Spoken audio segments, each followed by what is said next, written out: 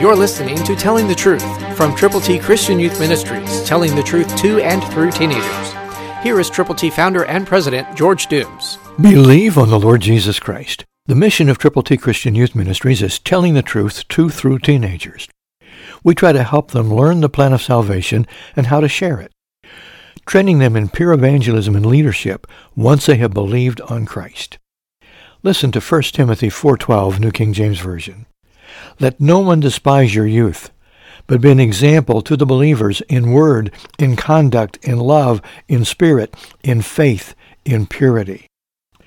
I wish we had time to talk about each one of those words, but let's zero in on two or three of them. People despise youth because they don't live up to what they say they believe.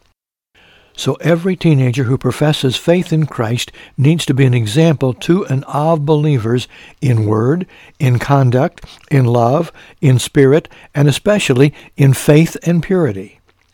God wants us to live the kind of life so others will see Christ in us, no matter what your age. You can be a person who is an example of your faith in Christ. You can be a faith sharer. You can be a truth teller.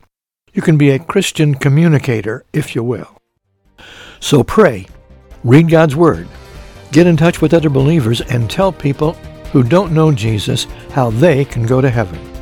Christ, through you, can change the world.